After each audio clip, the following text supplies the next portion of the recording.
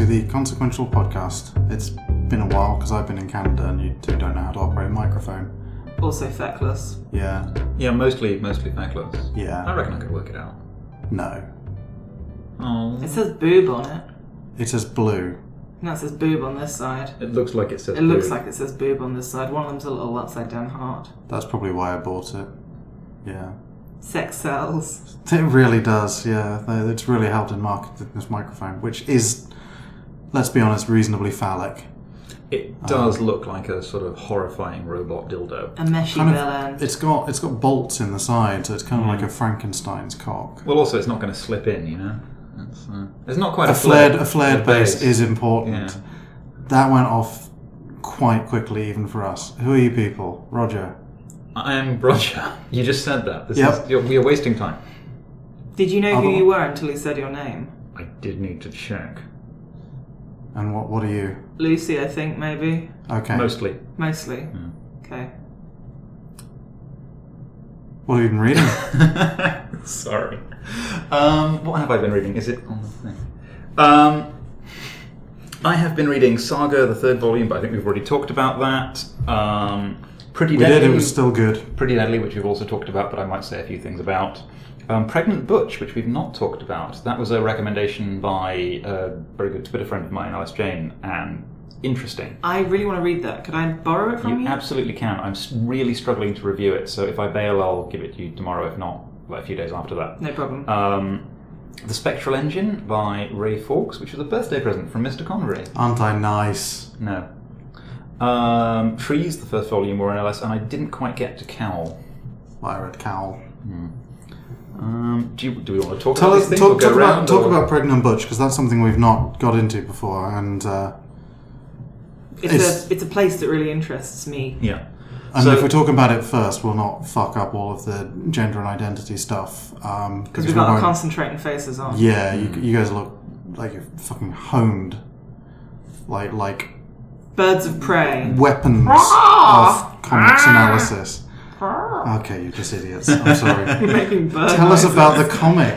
Right, so Pregnant Butch is, the subtitle is 9 Long Months Spent in Drag, which kind of tells you everything you need to know. There's a little, the stuff hiding behind long and drag there.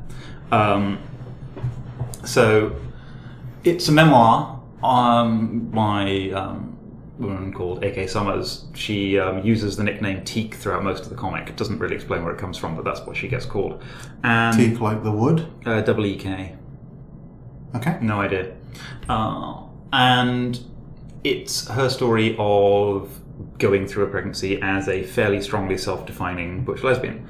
And so it interrogates a number of really quite interesting experiences by contrast. And this isn't a new thing. It's quite, as a kind of biography or memoir shtick, taking a non-majority perspective and using it as a contrast medium to interrogate a common experience is quite a cool thing to do. So obviously she's examining butchness in and of itself, but also the differences between her experience and the majority experience of pregnancy. Now, obviously, and that means she's examining female masculinity, the kind of mandatory femininity and very tight pigeonholing of femininity that comes with pregnancy, and also a queer experience in an extraordinarily heteronormative space. So there's a lot of really quite juicy stuff there. And her style's quite cool. So it was partially serialized on the web, I think, and some of it does that kind of single page making a point, and some of it is more turn-the-page serial. She likes to draw herself as Tintin quite often, which is pleasingly playful, and it occasionally breaks out into weird stylistic distortions. But fundamentally, the style is quite light, quite sort of sad comics memoir. And she goes through a few things, sort of tiny little details, like realizing just how few public toilets there are in New York and how rude everyone is on the subway. Tiny things like that. Things like, but the kind of some of the emotional experiences of pregnancy, her partner's experience, the sort of feeling of inadequacy again, or kind of questionable adequacy against her friends who've been through pregnancy and treated it very differently, or willfully participated in what she sees as the fairly mandatory and emasculating femininity. Feelings of emasculation within female masculinity are probably one of the most interesting things it has going on. But the problem I have when I'm trying to review it, hopefully I'll get something onto the site, is of the things I am ill-equipped to discuss, lesbian pregnancy is... I can't really think of a better example.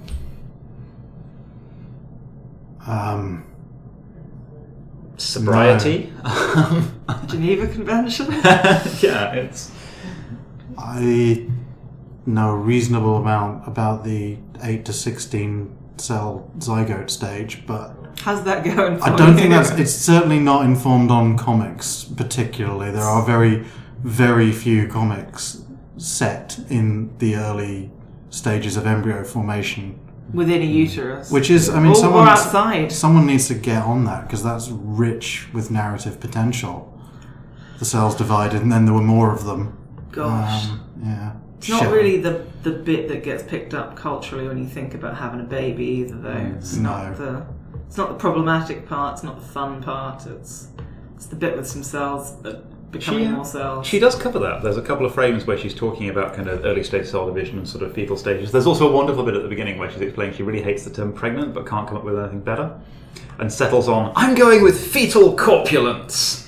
And then everyone she knows is disgusted because she's taking a bolt gun to the sacred cow. And it's just, there's lots of little moments like that where she gets slapped down hard for not playing ball with kind of hallmark femininity. There's a part of me that's actually really disappointed that, seeing as I very much don't want children, I probably won't get the chance to do that in the fuck society way, which I would very strongly want to. Yeah. You know, it's not a baby, it's a fetus kind of thing, whilst it's, you know, inside of you stuff that people really fucking hate when they're trying to be nice in a very socially sanctioned way. And at the end, when she kind of has to cave into it, it's quite interesting. So obviously there's a lot of stuff on the medicalization of biological normalcy and trying to have what she describes as a natural childbirth, which she heavily caveats and all of that jazz and the kind of the worst excesses of people talking about that stuff.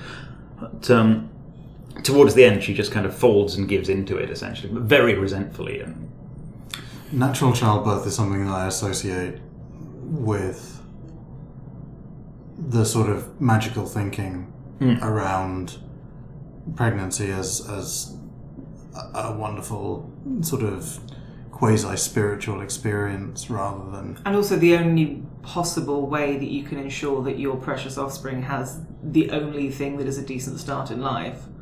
yeah, the whole kind of... And she's quite scathing about that. Yeah. So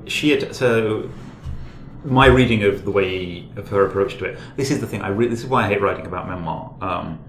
Trying to apply highly subjective analysis to what is someone's account of their own life just feels really patronising and fragile. But insofar as I can tease it out, their focus on quote-unquote natural childbirth seemed to derive more from a kind of revulsion at the medicalisation of motherhood.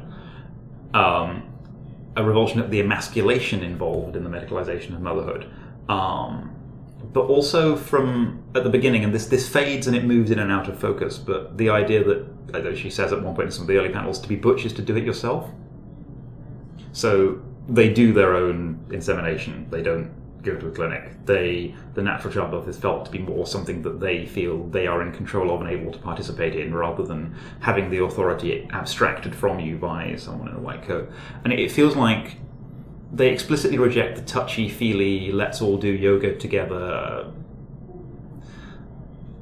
Sex and the City femininity, in place of a kind of butch do-it-yourself take on natural childbirth. And there's a long interlude in the middle where she's laying in quite aggressively to some of the books about that shit.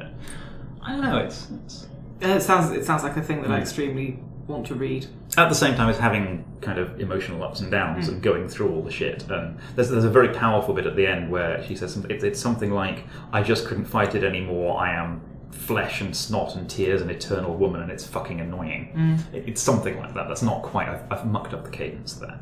But it's an interesting perspective, and I think it's also good that it's good that anyone is talking about how it sucks and how it's not perfect, and as in the perspective is an added thing, but I think a lot of people get scared into other people thinking they're going to be unfit parents if they don't completely buy into the socially sanctioned model of how you have a kid, which looks from the outside like a recipe for just fucking everyone up. Well, it's horrifying. So one of the things that reading this brought home to me that I've been liminally aware of is that parachuting yourself into the the caricature category mother, however feminist or high-functioning you've been for the rest of your life, is to lock yourself quite tight into what the patriarchy wants to constrain you to be. We think we've constructed a pretty tight model for what women should be by patriarchy enforcement. Fucking hell, it's dreadful for motherhood. And particularly during pregnancy, where there is a degree of enforced fragility. But also enforced enjoyment. There's it must be so nice for you, and aren't you glowing? And yeah. So one of the reasons I'm struggling to review it is her introduction basically does the job for me. Her introduction to it kind of says, this is kind of what I'm doing, this is what's interesting about it. A lot of the early feedback, it says in the intro, said, well, this is fascinating, but why is it so negative? Couldn't you maybe include some more of the joy? And her response to that is basically, A, what fucking joy? B, actually there's plenty of joy in there, I don't have to conform to your fucking cliches. Well, it's the thing of, I don't know if you saw the retweet I did yesterday, I can't remember the person in question, but a guy asking a woman on Twitter if she'd consider doing another Twitter feed for fashion and feminism because he only wants to read about the astrophysics stuff that she does. It's that's what it is. It's your version of reality does not conform to my expectations of you, thus I wish you to change what you're doing to conform to my expectations so I don't have to not enjoy myself or think I might be wrong. Yeah. This is something that you sort of encounter in every stretch of... When people have a sort of a non-revulsive version of, say, homophobia or misogyny, where they have... they dislike trans people inherently because they think it's weird. There is this sort of sense in a lot of the stuff that you see them saying of, I really don't have the intellectual space to account for things like this in my worldview. This is too big, too weird and chaotic, and I want there to be straight men and women and pies, and that's about all I've got. Yeah. Space and understanding for. My desire for an intellectually simple experience of the world trumps your desire for expression or for that matter, existence. Well, authenticity. But this is basically how conservatism operates, right? It creates a tempting, grotesque simplification and invites people to buy into it.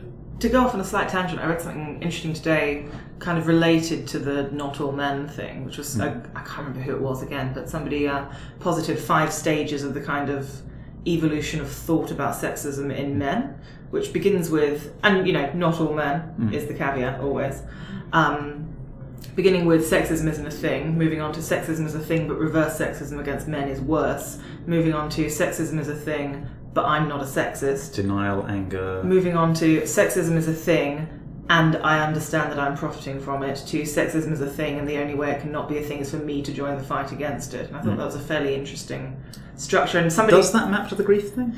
It's close. It's close.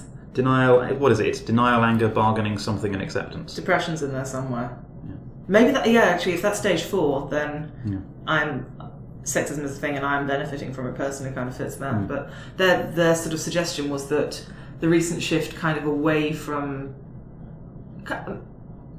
I'm saying shift like it's a thing that we can document, but the shift away from kind of men's rights to not all men suggests the internet consciousness is moving from reverse sexism is worse to but I am not a sexist, which is kind of interesting, maybe. I had a related experience with racial politics in Leeds, where this guy asked me for money at a bus stop, and I said no, sorry, and he wandered away looking forlorn, and then just looked over his shoulder and said, well, fair enough, mate, I am black.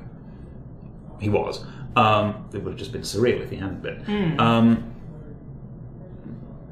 Would that have been more or less weird? And my initial response was not to feel guilty and give him some money. I'm still a cunt. But was kind of to just sit there thinking, well, actually, fair play to you. I mean, on one sense, that's a fairly unpleasant manipulative tactic. But he's not a professional marketer. He's a guy that would like a quid. If he was a professional marketer, he probably wouldn't need the quid. Yeah. The thing that I got to thinking is, well, I'm not a fucking racist, how dare you? Actually, you don't know. And the thing I thought in my head was, you know nothing about me. And then I realised, that's the point. Statistically, of course I'm a fucking racist, it's structural. I'm a white middle-class man. I am, at least involuntarily, complicit in massive structural racism. He will have experienced massive structural racism. It is completely reasonable for him to assume, whilst knowing nothing else about me than my skin tone, that I am at least partly racist. Yeah, that's actually okay. You move from why are you projecting society's racism onto me to because society's racism. Because all you know about me at this point in time is society's racism and the fact that I've refused to give you a quid and I look a bit startled to be approached. The thing I do resent is that I think he mistook my massive social anxiety for racism. It's a problem whatever. among the socially anxious. You're going to get mistaken for some kind of dick most of the time. And then you're going to be anxious about it. Yeah, a lot. But not all socially anxious non-racists. Just the three of us. It's good to know that you guys can't switch off either. That was a bit of a digression, but... It was a lot of a digression. Pregnant Butch is super fucking good. And It's really hard to interesting that it's a review. comic. I mean, presumably she was already a comic creator. I believe she was an illustrator that then moved into comics, but yeah. Because very cynically, that has New York Times non-fiction bestseller list written all over it if it's written as a memoir. So the thing I find myself comparing it to is like a less, maybe non, but I'm going to go with less transphobic, totally non-sneery, actually fun to read version of Nora Vincent's book, Self-Made Man. Do you remember that? Yeah. So she spent, 12 months? She spent a year kind of living in male communities in a certain set of ways. So she got a kind of high-pressure sales job. She got involved with the men's rights movement. She dated girls as a guy. She's also kind of irritating, and there's huge problems with the book. There's huge problems with the thing of I can co-opt part of your entire human experience for a short period of time that I can choose to end at any point for my own personal gain and profit. Now, she Authentically. actually didn't fuck that. She went kind of crazy at the end and was pretty good about it. Okay. Although the follow-up book, by all accounts, is deeply problematic. But I still find the concept problematic, even if the individual it's wibbly. instance of it is... Yeah. But there's some of the same kind of adopted identity outside of perspective analysis there, but this is just such a more joyful thing to read. Although they do both have this... Oh, God. I am not properly qualified to talk about this, and I hope I'm not about to fuck it up. But they both contain some very problematic analyses of trans experience. And Pregnant Butch draws some lines between the kind of butch lesbian identities and trans experience that I find slightly spurious and kind of problematic. So there's a section towards the end where she talks about sort of butchers kind of vanishing in lesbian culture and describes it as, butchers have disappeared, this is now the age of the trans man. Science tells us that hormones trump everything, yada yada yada. She's quite sceptical of this, but kind of still floats it out there, and the running analogy is quite tongue-in-cheek, and I don't think it's meant to be as objectionable as it could possibly come across, but it still kind of does come across. And Is the whole thing just an information architecture problem? Because maybe. I assume all this shit for everyone is an extremely long spectrum that we all dot along, and trying to say where the boxes begin and end doesn't feel massively helpful when the boxes are part of the problem. And the kind of the caricature, and it is explicitly caricature example she gives, is buff dude walking along the beach. Oh, hi Brenda, don't call me Brenda anymore. It's not Brenda, but don't call me Brenda anymore. I'm such and such, I'm a trans man. Maybe some people's butch does slide into trans, but I understand them as two completely separate identities. that's kind of where and maybe it's spectral, maybe But it's I'm not. not either. I'm not qualified to deal with this, but it felt like a deeply unhelpful and heavily problematic conflation. What's the wine? Sadness. No, It's not that bad. No, it's an indifferent Beaujolais Village. It's actually from Asda. Which is a Region of small France. grape growing region, yeah. The Asda. Yeah. No, so it was. I don't have much on the wine rack at the moment. So it was either this or some English wine. I'm not drinking English wine. This one's all right. It's German grapes made in a kind of Gewürztraminer type style. Enough of your lies. You'll drink that. I won't drink enjoy it. it? I think you might. It's from nice. Talbot Hall. It's I've had their wine. no, but this is. It's still. This is their new wine. It's still English wine. It's still problematic, but it's actually. Did it vote for UKIP? It's made with German grapes. If it did, it's very confused. That doesn't mean it didn't vote for UKIP. Nigel Farage is married to a German lady. Oh, but he's not a racist. Actually, he's probably not. He's just a massively cynical sociopath. No, he's a racist. He's on the record as saying some fairly racist things. I don't know. I kind of believe that he'll say more or less anything in order to exploit our broken power structures for personal gain. So that's the wine. And the state of the nation. Spot of societal collapse. I think we'll probably go into Pretty Deadly in more detail at another point, so we'll skip over that. It's good, though. It is good. It is good. There's a lot to be dug into there about the relationship between trades and singles, but I think that's probably for another day. Yeah. Does one or the other of you have the trade? Yeah. Yes. Can I borrow it? Yes. Thank you. We'll talk about it another time. We'll maybe focus on I think we should maybe all read it, and Yeah. that means me read it, and then we'll It is do a both podcast pretty about it. and deadly. So don't We're don't both eat it. completely dead now. Okay. Yeah. Can I shove out my That's a bum problem. It might be easier with singles. hole? Okay. Yeah, They're more- I'm not lending it to They're you if less- you're going to do that. Rigid, Yeah. more yielding. Yeah. But Plus if you you're can put them struggling in a with the Mylar page at a bag, time. and that's probably a little bit less friction. I was thinking, rolling it into a very tight cylinder and then putting a Why nipple were on you the thinking end. about this? Some kind of nipple. Why were you thinking Maybe a this? snakebite kit. I was going to bring that up today, actually. Yeah. I enjoyed that. That's good. This you're referring to This friend of the week's show, OJ Sex Lucy Talk. Bellwood's a wonderful comic about using snakebite kits as nipple suction cups. Yeah. I was going to try and buy some of those on Amazon off the back of the comic because she said they were really cheap and quite cool, but they don't sell them in the UK. I've been so the last thing she did was a comic about rope, and this one was like cheap, non-medically functioning snakebite kits as essentially cheap nipple clamps. And I've been trying to get her to brand her comics as Bellwood's Bargain BDSM. But so far she's resistant to that, which is unfortunate. But yes, it was very good. So that is all of the inexpensive fun times. It's Also, we go on about Ojoy sex toy quite a lot. So if anyone is listening and has read that and enjoyed it, they've got a Kickstarter at the moment to collect the first year or so of strips into a book. I'm almost certainly going to go and donate to that. Yeah. It sounds like good times. It's doing good work in the community. I love how gentle and sex positive it is. I fucking love Ojoy Sex Toy. They don't review a lot that I'd consider buying, but No, same. Because This is I've the already thing. got the only one that anyone needs. And I don't have a vagina. You don't need a vagina for they've this got some one. bum toys and some cock toys.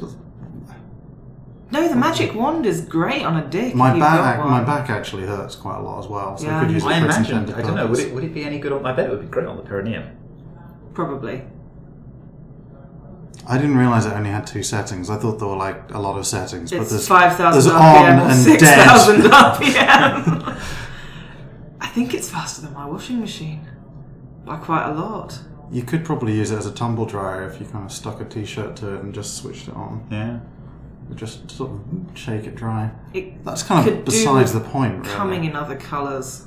It does look So a to bit speak. medical Yeah, technology. discoloration is an issue. But they're still pretending it's medical technology. They And don't- really, are they anymore? Yeah. On the picture, it's got a woman just sort of like gently massaging her face on the box. You'd break your jaw.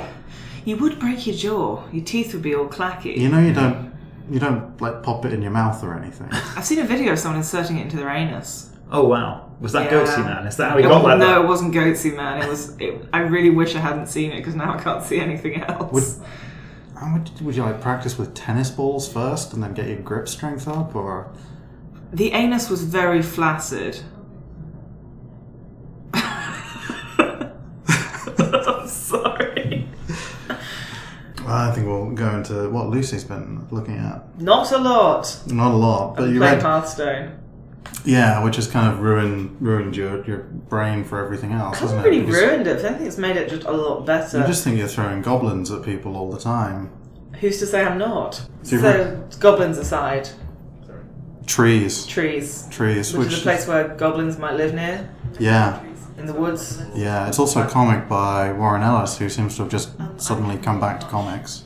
Well, Nice. he's been writing prose fiction for a bit. Yeah. And fatting about on the internet. I think he's been writing some non-fiction stuff as well, which could be interesting. Is it psychogeography? Of course it is. Okay. Is Of it? course it is. Yes. So I don't get this. I don't think he's that mad into Psychogeography psychogeography He's into sort of the intersection of psychogeography and technology. So a lot of stuff in Gun Machine. Gun Machine is about that, but so I get the impression he knows it's bollocks. I think the next one is called Future Cities. Yes. And it's about psychogeography in the sort of sense of the imprints of history and what you can derive from the city, and then the technological version of it. But I mean, Gun Machine definitely was psychogeography. With the stuff about the exchanges and all of that, it's verging on sort of quasi-mystical psychogeography. So trees. Trees, which is what's the artist's name? I can't remember. Do you have my copy of it? It's upstairs on my desk. I think it's Jason Howard. Sorry if it's That not. sounds plausible. Sounds like a man. There's like 8 comics that came out this month written by not someone all called Jason, and it's very confusing. It's the first single in a run that I've ever read that's actually made me really, really, really want to read the rest of the series. Was the other one Moon Knight? No, the other one was not Moon Knight. The other one was Sex Criminals. So you don't just like Warren Ellis. I don't just like Warren Ellis. I also like, weird boning and That's theft. still Warren Ellis. Yeah, still Warren Ellis. So tell us about it. Okay, so the premise is it's set in the future-ish, I believe. Seems to be. And at some point, 10 years ago from when the comic is set, there appeared these kind of big things that kind of smashed into cities from the sky, which people are calling trees. And the kind of the deal with them is that they are intelligent life in the universe, but they do not recognize humans as intelligent lives. They've come and smashed things. These things are kind of occasionally like exuding toxic waste. Nuclear missiles deactivate when they get within range of them. They're big and they're weird, and they haven't really been doing much, and nobody seems to know what's going on with them. They just occasionally exude vast amounts of toxic sludge. And the thing that the comic, that's been tweeted a lot, and the phrase that a lot of the blurb picked up was exerting their silent pressure on us, which I think is in the first issue. But they seem to have become both instantly part of the furniture, as in it's no longer really weird that there's one of them just springing out of Lower Manhattan. Yeah. And at the same time, they're very much, as you say, a silent presence. They're an implicit part of the society. People aren't sort of constantly fighting back. They're almost they're treating them as a natural disaster that could recur. And the way that society changes is there's the aftermath of the landing, which is the first sort of wave of natural disaster, and then sort of preparedness for what if something else happens. And that's only faintly referred to. So it's set across 4 places, I think. Brazil, Manhattan, the Arctic, and a city in China. I think it's China. Yeah. So obviously it's going to be very different experiences. The first issue is a little vignette of each of the 4. I don't know how it's going to progress. I don't know if each issue is going to be a bit of the 4. I don't know if it's going to dive into one of them. I'll be intrigued to find out. My objection to the first issue was just that it didn't give us very much from each, because it kind of needed to do all of them. It felt slight. Yeah. It felt tantalizingly so, but slight absolutely, in a nonetheless. good way. I wanted more, but I was disappointed at not having more at the same time. Image do a good job of putting all the ads at the back. I enjoyed that. That was nice. Also, they were ads for things I might actually want to read, which was also nice. The cover's gorgeous. And the cover of Volume 2 that they showed of one of the ads was also gorgeous. Yes. It's very Hellblazer-y. Yeah, I mean, I agree entirely. It seemed quite slight. It seemed exposition heavy. But then it's the start of what's meant to be an ongoing. It didn't feel like exposition. So it wasn't felt like, not in the negative way. It wasn't. Obviously, it was exposition. It wasn't clumsy, but it was doing a lot. It wasn't necessarily at the expense of the story, because it was quite well woven into the dialogue. But obviously, there's a big info dump for a series like this, where there's a single concept that everything else runs around. But I didn't actually pay much attention to the writing, the exposition, the kind of critical side of stuff. I was just basically entirely grasped by the concept. It's the kind of the weird, mysterious, intelligent life that we can't pass, and what's it doing here is like a big brain tick for me. That's the thing that I spend a lot of time reading about like ancient aliens and shit like that, and it's all bollocks, but it's interesting to think about. So this is a return to something that Warren Ellis has vague previous on. he does a few kinds of things, and they always have lines of similarity between them. But well, not always, often. Often. But his kind of one of the things he has a tendency to do is basically setting very acutely real personal humans in a big sci-fi backdrop. So Ocean, which is probably the weakest one of those, is about a space station orbiting Europa in a corporate dystopia, where your sysadmin can put firmware in your brain to stop you thinking the things the company doesn't want, but you can fight against it. And they discover hundreds and hundreds of sarcophagi beneath the ice and have to work out what's going on. And it turns out they're alien murder bastards, because that makes for a nice crescendo ending. But that's kind of his corporate dystopia 2001, I guess, the finding the remnants of something tattered out on the fringe of the solar system. Orbiter, which is the strongest piece of... And he did Ministry of Space as well, didn't he? Ministry of Space, yeah. Orbiter is about a returned spacecraft that comes back covered in organic tech goop with an impossibly preserved astronaut, and how you pick apart at it. Not unlike the Chimpanzee Complex, but much, much better. He likes... There's this thread of Ellis which is liking to throw up big concept sci-fi and then do humans in front of it. Do human stuff with it, yeah. And that ticks all my boxes, basically. So the Mass Effect 2 DLC, where you actually unearth the Prothean, is that was like brain lighting up stuff for me. And this is in the same box as that. And sorry if that was spoilers for anyone. But no, I never played that. I meant to. What I quite liked about it is it's so it's doing unknowable alien, and it doesn't go instantly to either a Lovecraft or a 2001 place, which is nice. It's really nice. It's so abstract as well. Just calling them trees, setting them in that way, and these trunks that just go straight into the clouds. It's beautifully designed. And the strange symbols on stuff up close. The kind of. I'm worried about that. It's a little bit crop circle-y. It's not derivative. I'm not saying that, but I kind of thought it for a minute and then dismissed it. Okay. More circuit diagrams. You sort of see at the end it's repeated in something else as well. Oh, the flowers, yeah. Yes, the thing I wasn't saying for fear of spoilers. Is that a spoiler? It's so mysterious, not. I don't think it counts. Probably not. I just like xenolinguistics is the problem. That's going to cause a lot of problems. It's going to cause a lot of problems, not limited to the fact that there just aren't aliens right now, maybe at all. Yeah. I like to hope there will be, although not like in trees. Yeah, it'd be nice if they were the good kind, like the Vulcans, not the bad kind, like most of the other kinds. Yeah. I guess the Vulcans were dicks to begin with. They were kind of dicks, but at least they're not, explicitly racist like some of the ones in Star Trek. That's true. Not in the Gene Roddenberry series, but later on. Did you see that Jamie McKelvey tweet about Star Trek Into Darkness feeling massively culturally regressive against the original series because it's so achingly whitewashed and gender simplified? Well, there's that. There's also the fact that the original Star Trek, and I am by no means an expert, I've only seen a bit, but the original Star Trek feels like, fucking hell, the UN's going to work, it's going to be in space, it's going to be brilliant, we're going to do nice things. And there's a sort of optimism. And the newer ones are, hey, what if, rather than at the start when they were going to do this, they became heavily militarized instead?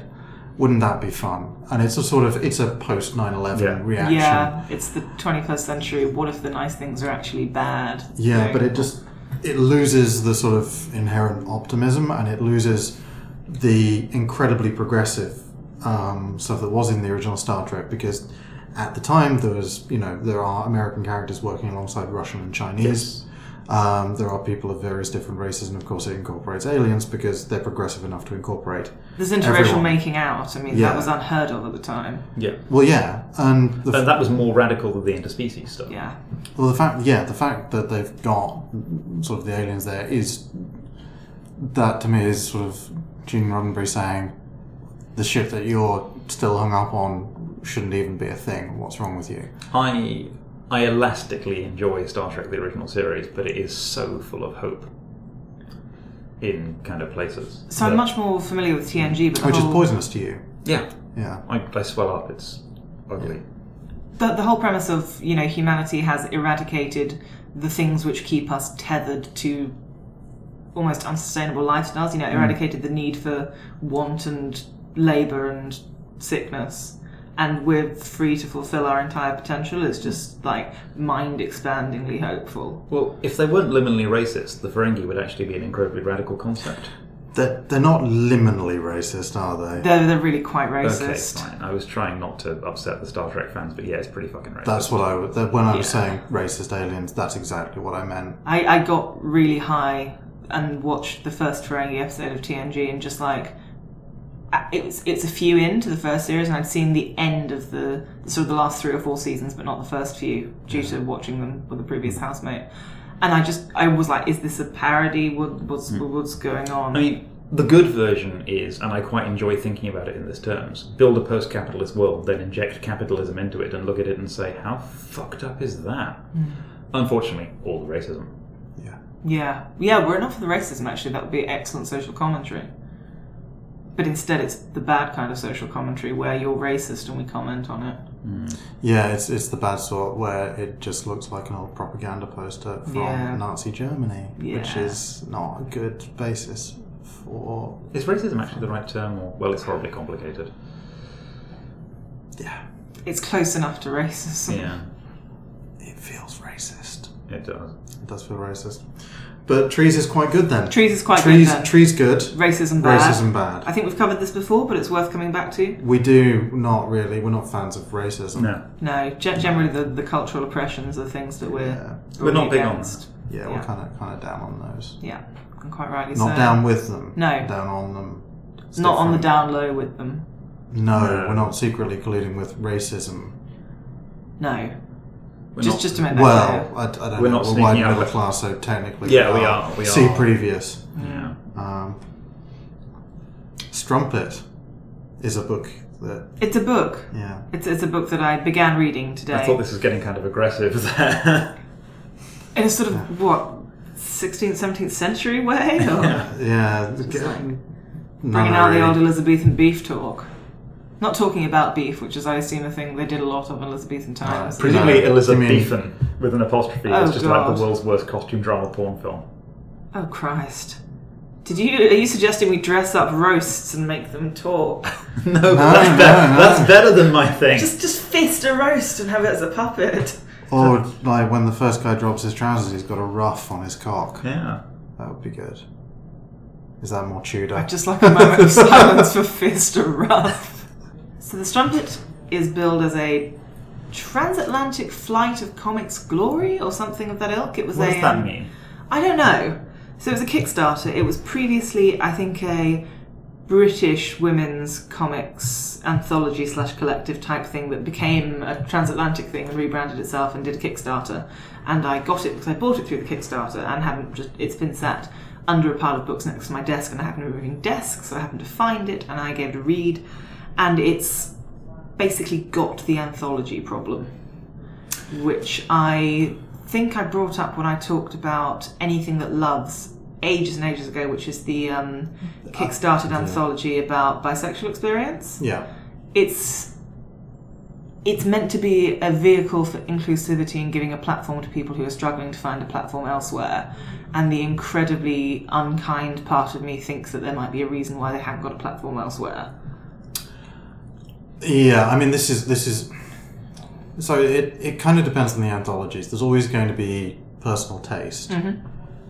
But essentially there is a bar for what you accept and a bar for what you can accept. And I think, so I just backed Smut Peddler, and presumably the number of people... Which one's that? Smut Peddler it's a sort of an all-purpose erotic comics. All right. Is this the Jess Fink thing? No, it's... Okay, well, something it's else. Spike Troutman, who... This is the second volume that she's funded on Kickstarter. Jess Fink will almost certainly be in it. But it's... the first one did great guns on Kickstarter. And that means people applying, there's a lot of them. Yeah. And there's a lot of people drawing these sorts of comics, so presumably they can get a reasonably high standard of writer and artist, even if not everything is to all tastes. And inclusivity is part of their remit as well, so not everything is going to be to all tastes. But if you are, particularly if you're a first-time anthology, you don't have a name for yourself, you may struggle and may have to take on stuff that you wouldn't necessarily want to. Sure. I mean, so I think I'm 3 or 4 comics in, and they've been quite tight on page allocations, because I think they did get a fair number of submissions, so it's sort of 3 and 4 pages, and nothing has really told me a story, or indeed told me a story I at all cared about in that time. It's been three in a series of I don't know what this is or why I'm reading it kind of thing, and that's not a helpful comment for me to make, particularly because it's not a criticism you can really answer to, but it feels too disjointed and not engaging enough for me to be particularly enthusiastic about continuing. It's a pity. It is a pity, and it's one of those things where I really like supporting the thing, but I don't like the thing. Any good bits? I haven't got to them yet. Right. I assume there will be. It's always troubling when you've backed something on Kickstarter, you don't get to see it in advance, you don't really get to know everything that's going into it. You can't flick through it in the shop. I'm still glad I gave them money. I'm not feeling sort of miserly about it in the slightest. Yeah, so some people will. Yeah. Generally, if I find that if I put money into something like that, then I know, because it is an endeavour by humans, that it might not turn out exactly as I want. It might be flawed or not to your taste, yeah. for instance, because humans made it. Yeah, so when I back something on Kickstarter, it's made with that understanding. I kind of feel like it's sort of fun gambling. Yeah, I think a lot of people feel like they're buying the thing that's in their heads and then get annoyed when it's not that. Yeah, I try not to. So I've never backed anything on Kickstarter at anything other than at least sometimes above the now send me the thing backing level. I've never given anyone the hey, here's a quid, I wish you well. I've always treated it as kind of a shop with caveats. But I still don't see the point about getting pissy if you're disappointed by the end point. Like, if I buy a book after a flip through and I'm disappointed, then yeah, it's... Which brings me neatly onto TCAF. Was there a Women in Comics panel? No. Oh, that's good. Yeah. That's really nice. Again, I think we've passed from God, I hope there's a Women in Comics panel to God, I hope there isn't a Women in Comics panel. Yeah, it's in the right way. It's one of those things where we've kind of gone from God, I hope there isn't a Women in Comics panel to God, I hope there is to God, I hope there isn't again, but on the right side. You kind of it's interesting. I think we've talked about it before, but you kind of want that resource for sort of young female creators or people who are thinking about becoming creators to say these are the sort of experiences there are. But it did sort of become comical that every single show had this, and it was the same people complaining that they were only on this panel because they don't get to talk about their work or things they actually find interesting outside of defined by their gender. Yeah. I was at TCAF, Toronto Comics Arts Festival, which is a lovely festival, and one of the reasons that it's really nice is the sheer level of representation across the board for absolutely every type of creator that was there. So there were, there was a very noticeably higher level of queer, trans, however people wanted to identify in terms of gender or sexuality, creators and publishers there. So there was Annie Mock, who's a trans creator. There were plenty of gay individual creators and publishing houses. There's a publisher that translates gay Japanese manga into English. Which one? I can't remember the name. It wasn't June, was it? Did they go first? That doesn't ring a bell. Anyway. Because they were anyway, carry on. They were quite interesting. There was a lot of stuff about sexuality, to be honest, because there was Spike Troutman, who's doing Smut Peddler, and people like Jess Fink and a few others that I didn't really know, but were in the same sort of field. You get a few at Thought Bubble, but it's not many. Yeah, and but it felt sometimes their comics are really shit. But it felt, and there was Chip Zdarsky, who He's just a gigantic filthy pervert. Whatever Chip Zdarsky is. Yeah, I didn't go near him. Did he Mostly have because there was sex an with enormous queue. Poutine? No, he lives in Toronto. I don't think it would have been a novelty to him. He might have done it anyway. Did you have poutine? Not sex. There was. I ate poutine. Just thrashing it out cock first in a bowl of curd and chips. You'd burn your dick on the gravy. You would. You would burn your You dick get a on the winky gravy. burn. And you wouldn't want to let it get cold because, let's face it, it's You don't just want joyless. you don't want congealed poutine all over your business. No. You don't want that. Fuck, I'd like to eat some poutine. You It's said good you found a stuff. veggie one? Yeah, there was a veggie one which was like cheese curds and different sort of sauce and various things piled on. I could just make my own. You can make really good veggie gravy though. Oh god, yeah, you can. And why people don't as standard in You don't public even- settings bothers me. You don't even have to use mushrooms. I actually Carrots I like to and use fermented preserved black beans to add a little Yes. base depth. Social justice and gravy. We've got it all. I've been using soy and mirin to sweeten and salt my pasta sauces, and it's going well. It's going well. Where do you stand on morels? They're good. I've got some dried ones I need to do something with. I should do something with them at you. Yes, that would be good. I like fungus. I like the special fungus for grown-ups as well. But anyway, good job on representation, TCAF. That was great. You did you guested on a podcast when you were out there. I did. A guest cast. I did. That seemed sort weird. of by accident. There were people shouting at each other, and it looked like it was fun.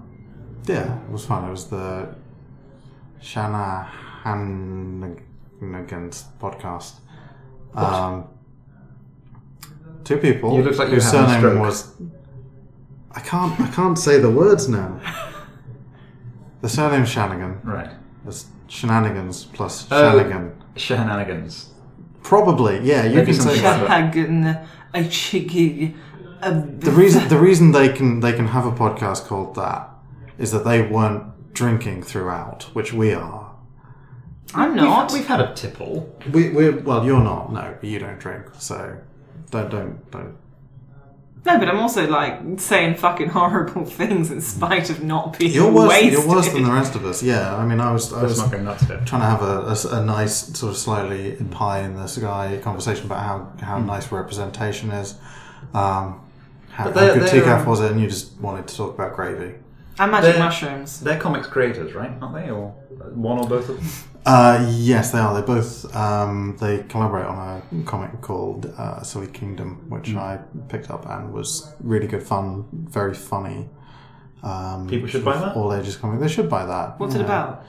It is about a sort of gently demented fantasy kingdom, and I think there's one issue of it out so far, which is about 40 pages, about the slightly overzealous or overeager princess trying to throw a birthday party for the angry old wizard. Oh, that sounds fun. It is fun. Does it distinguish itself from Adventure Time significantly enough for it not to be a thing? Or? Oh, it's more like a sort of traditional fantasy world. Sure. Wizards look like wizards. People have little crowns. I guess I'm just kind of interested in how much Adventure Time has seeped into the standard fantasy thing for kids Quite now. a lot, I think. I mean, Don't understand it. I like it. I find it charming.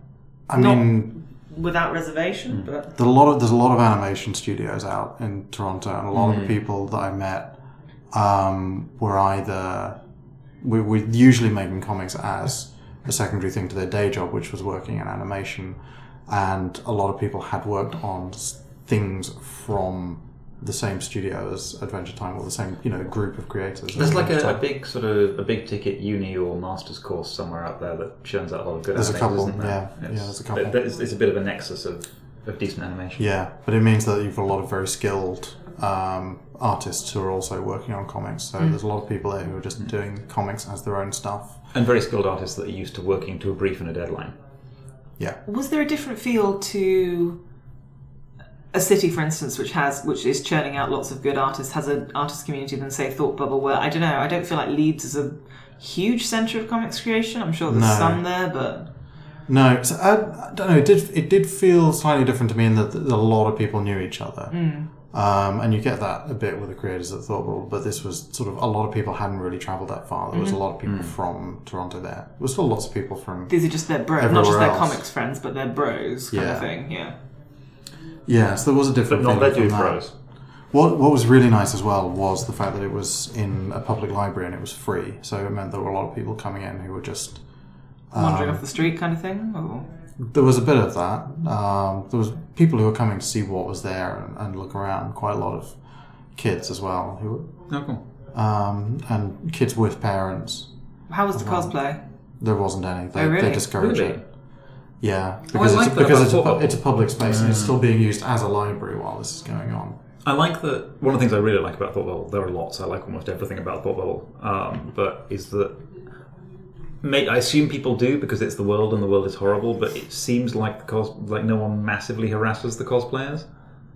Yeah, I've certainly It not. feels heard like a safe space, but then anything. again, I don't cosplay at Thought Bubble, so maybe they do have a horrible time. But well, maybe. I made fun of them behind their backs a couple of times. Does that count as harassment? Nah.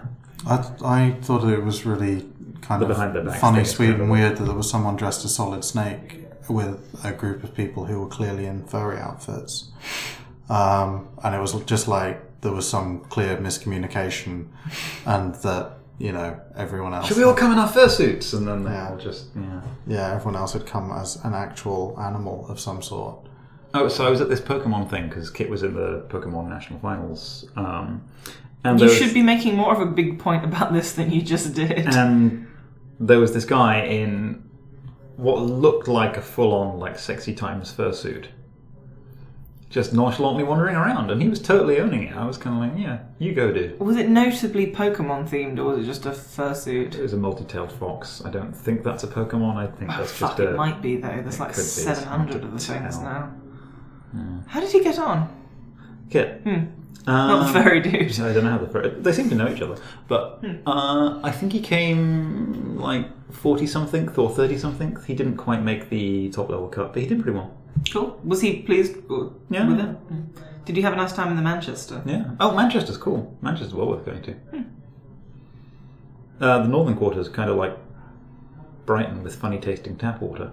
And sparklers. Yeah, I'm not down with this whole sparklers on the beer thing. This is the sort of tap that forces their head onto the things. They're not just waving Yeah, shit yeah, sorry. fireworks. Small fireworks. So in some places, including the British North, if someone's serving real ale, they'll put an attachment on the end of the tap that froths it up because that gives you a kind of creamy head and a bit of foam to it because people think that's what beer should look like. Fair enough to them. It actually doesn't affect the flavour, but except in the very first taste where it's got an edge. Does it? It doesn't carbonate the rest of the beer. Well, it doesn't, particularly, no, does it? there's no actual carbonation. It just Okay. froths it up. Interesting. So the price you pay for that is it loses some condition. So it's in low condition anyway, not very fizzy. Then it'll be even worse, but that's not a huge problem. Well, it's better than the other option, which I assume is a northern man kind of swishing it around his mouth and then spitting it in your glass, so it's nice and foamy. Yeah. I assume that's what they used to do in the I olden days. believe so. And then George Stephenson came along and built a Stephen Power. Well, no, I think they did it up until about 2005 because it was, the Nice. good old-fashioned make, do and mend way. Yeah. They still do it for Southerners.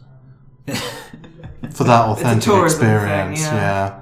But this is brilliant, right? So everywhere that I've been in the north travelling recently in the last few years, like Leeds, Manchester, Newcastle, a couple of other places, like York, various other places in Yorkshire, bits of the Lake District, whatever.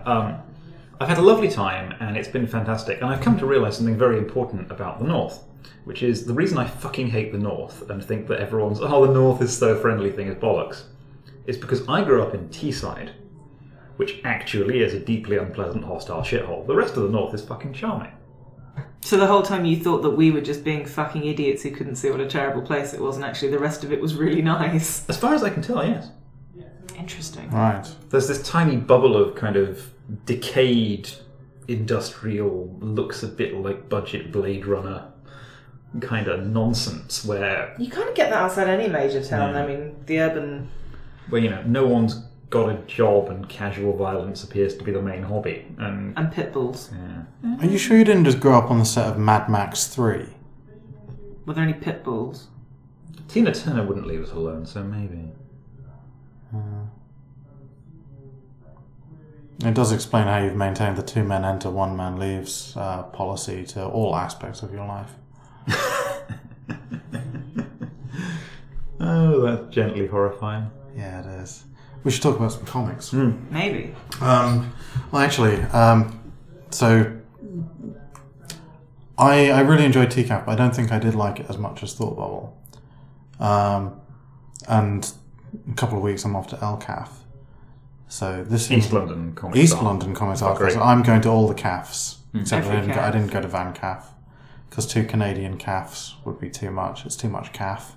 Indeed. It's more, You're going to expect a fried breakfast at some point. It's more CAF. Oh. But you went to Tim Hortons, right? Yeah, of course I went to Tim Hortons. I need fucking coffee, and I was in Canada. This bothered me. It was difficult to get coffee I liked. I struggled. I just learned to love Tim Hortons filter coffee. No, you didn't. I liked it. No, you didn't. Also, you can get like a bucket for no money.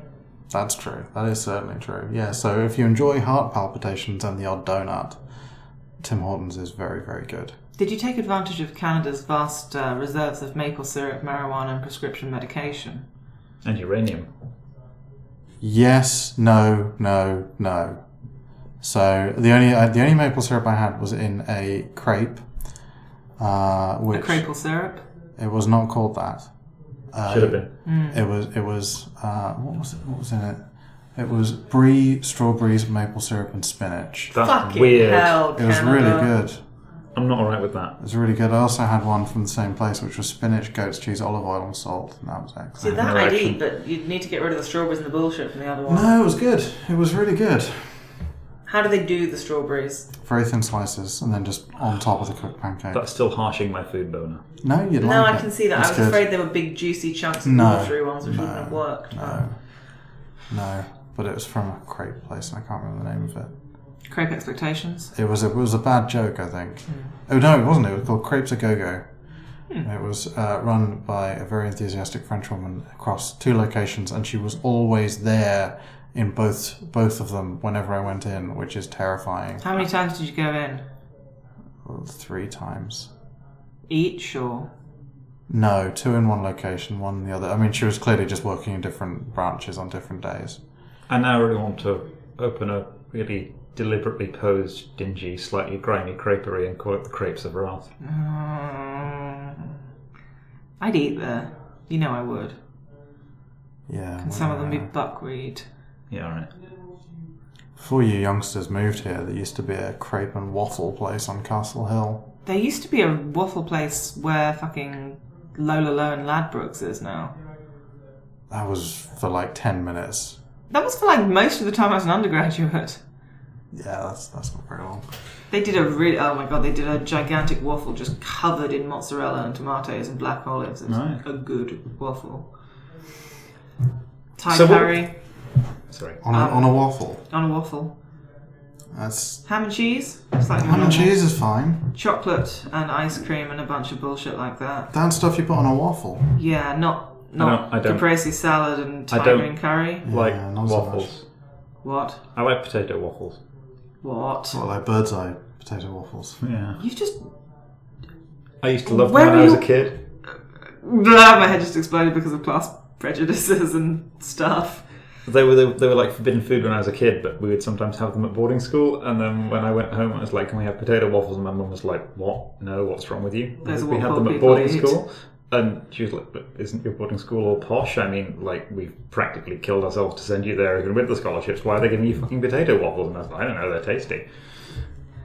Dace begs me for potato smileys on a regular basis, but I won't cave. I just don't like my potatoes to be that cheerful.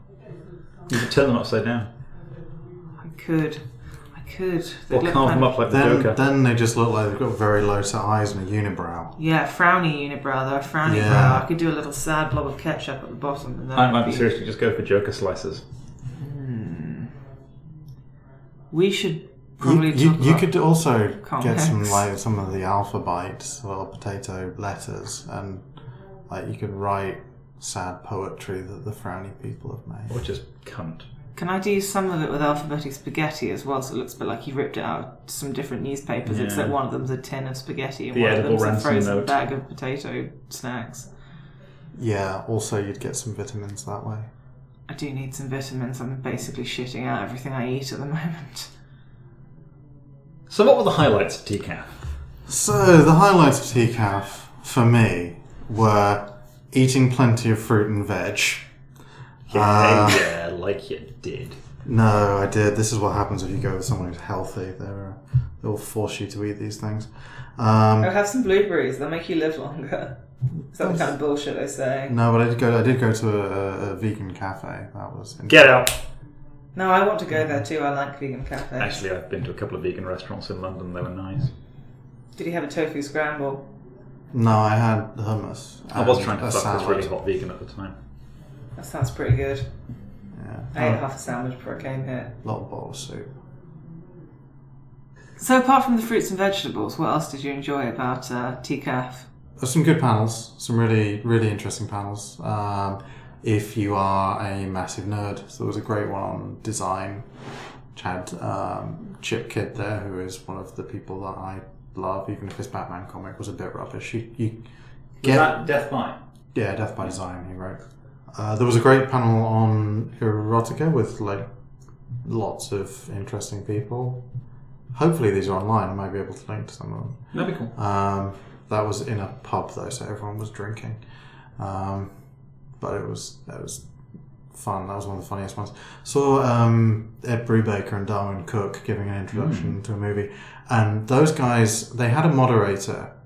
None of the moderators of this thing did a very good job, but it did make me feel a lot better about not being able to keep you guys on topic for even a fucking moment, because Ed Brubaker and Darwin Cook, despite being middle-aged men, were gigantic children. But they were a lot of fun, and they were introing a sort of crime heist film that they'd picked.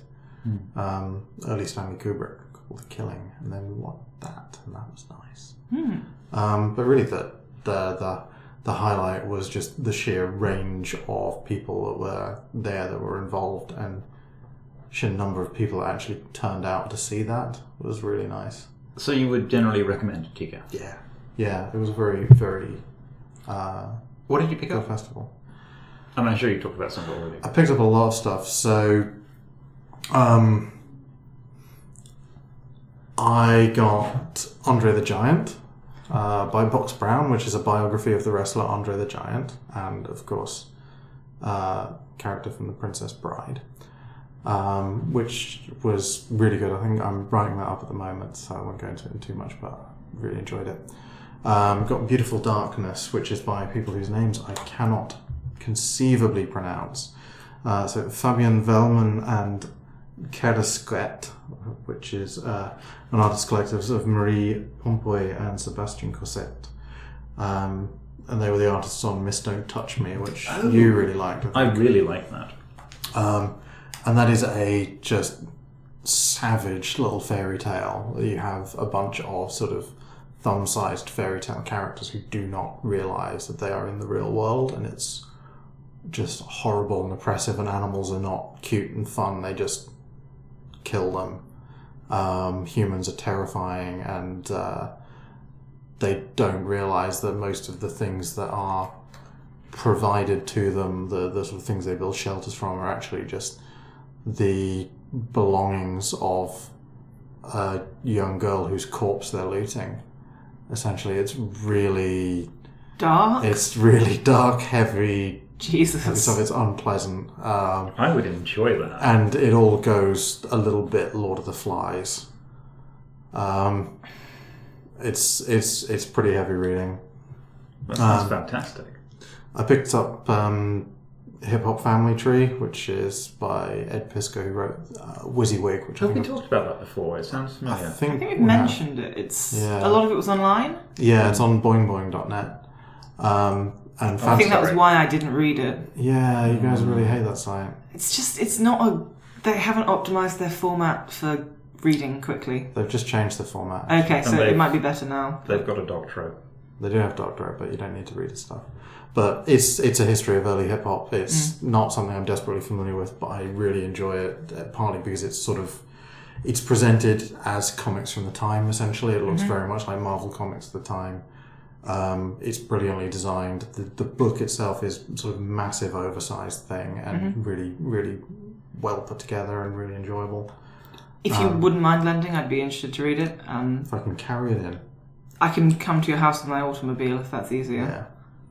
I got Undertaking of Lily Chen by Danica Novgorodov, which is about a young man with family issues setting out to find a corpse bride for his brother who has died, and he needs a corpse to marry to his brother to accompany him in the afterlife.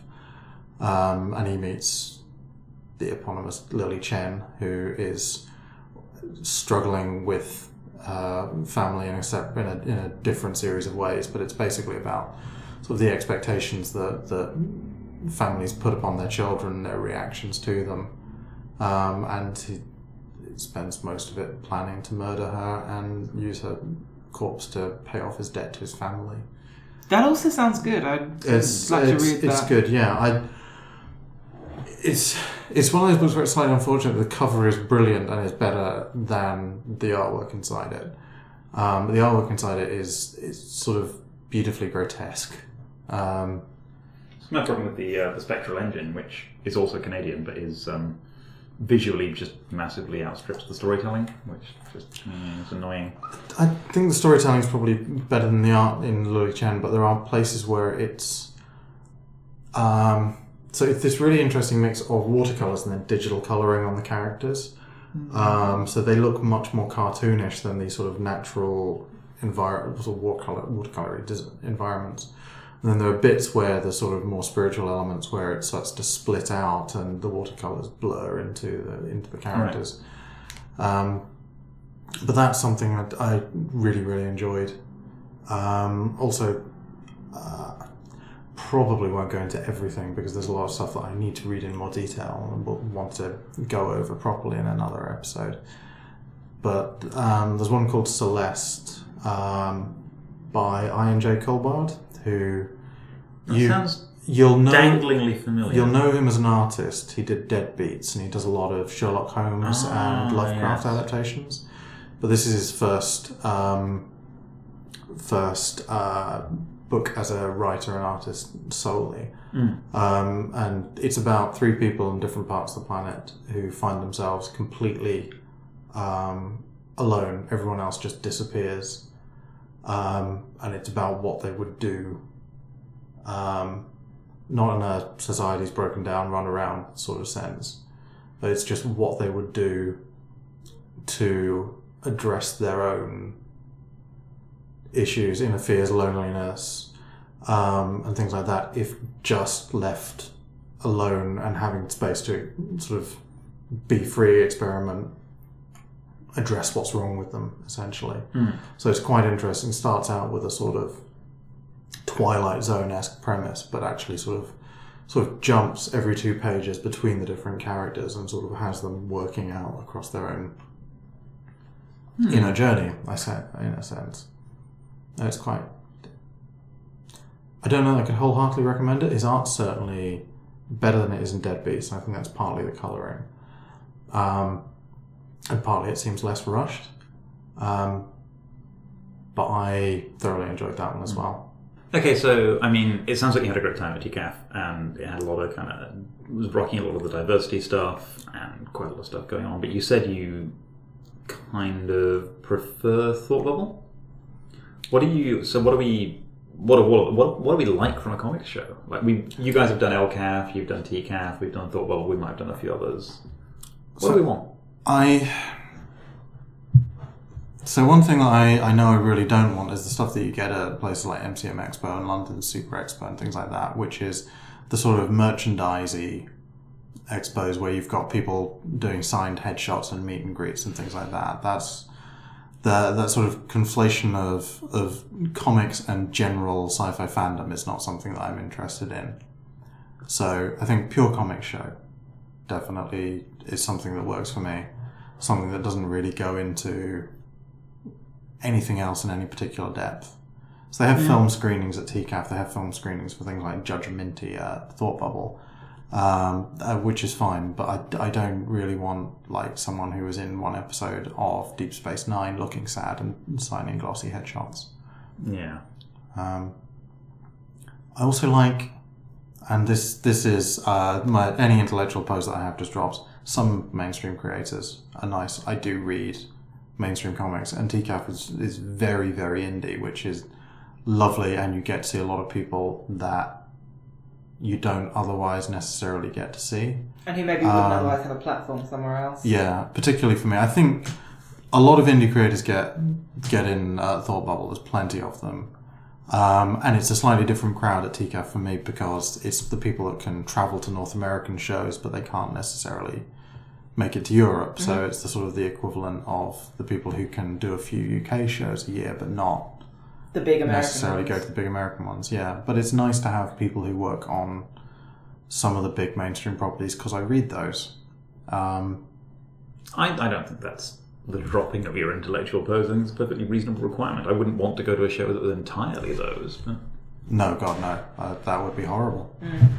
No, so basically, pure comics and like 5 guys from Marvel. Boys? I like good meaty panels that are well moderated. That's one thing. The panels had great guests.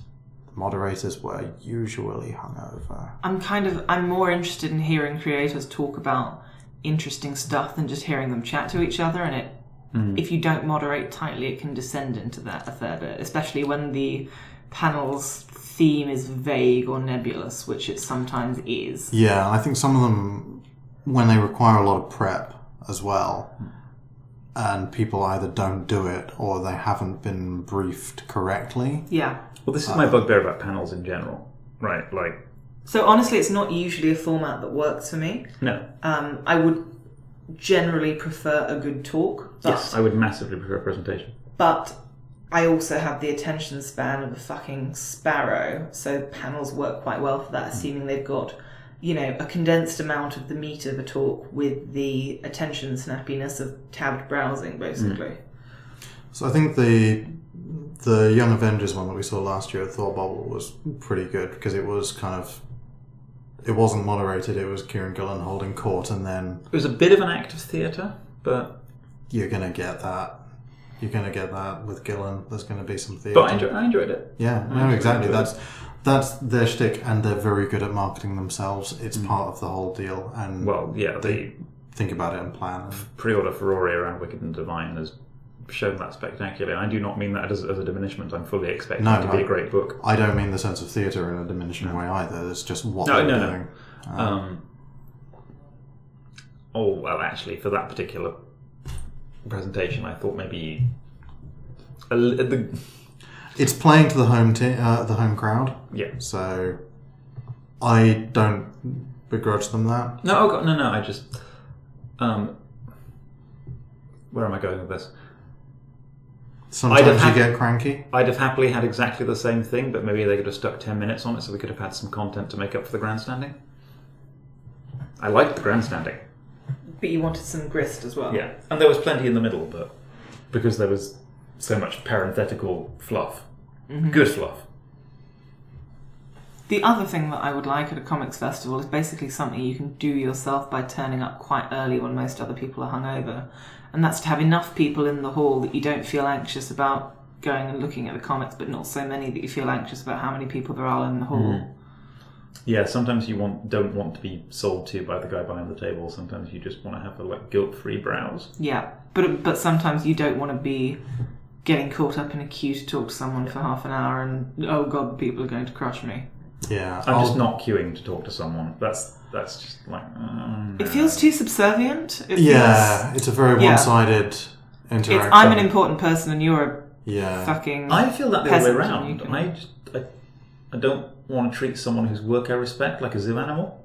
Yeah, there's that too. Yeah, there were some reasonable sort of conversations I had with people where it was far more, there's no pressure here, it's just a conversation, that were over the table. But a lot of the time, if there's a lot of people waiting, it's very much, hello, I like your stuff.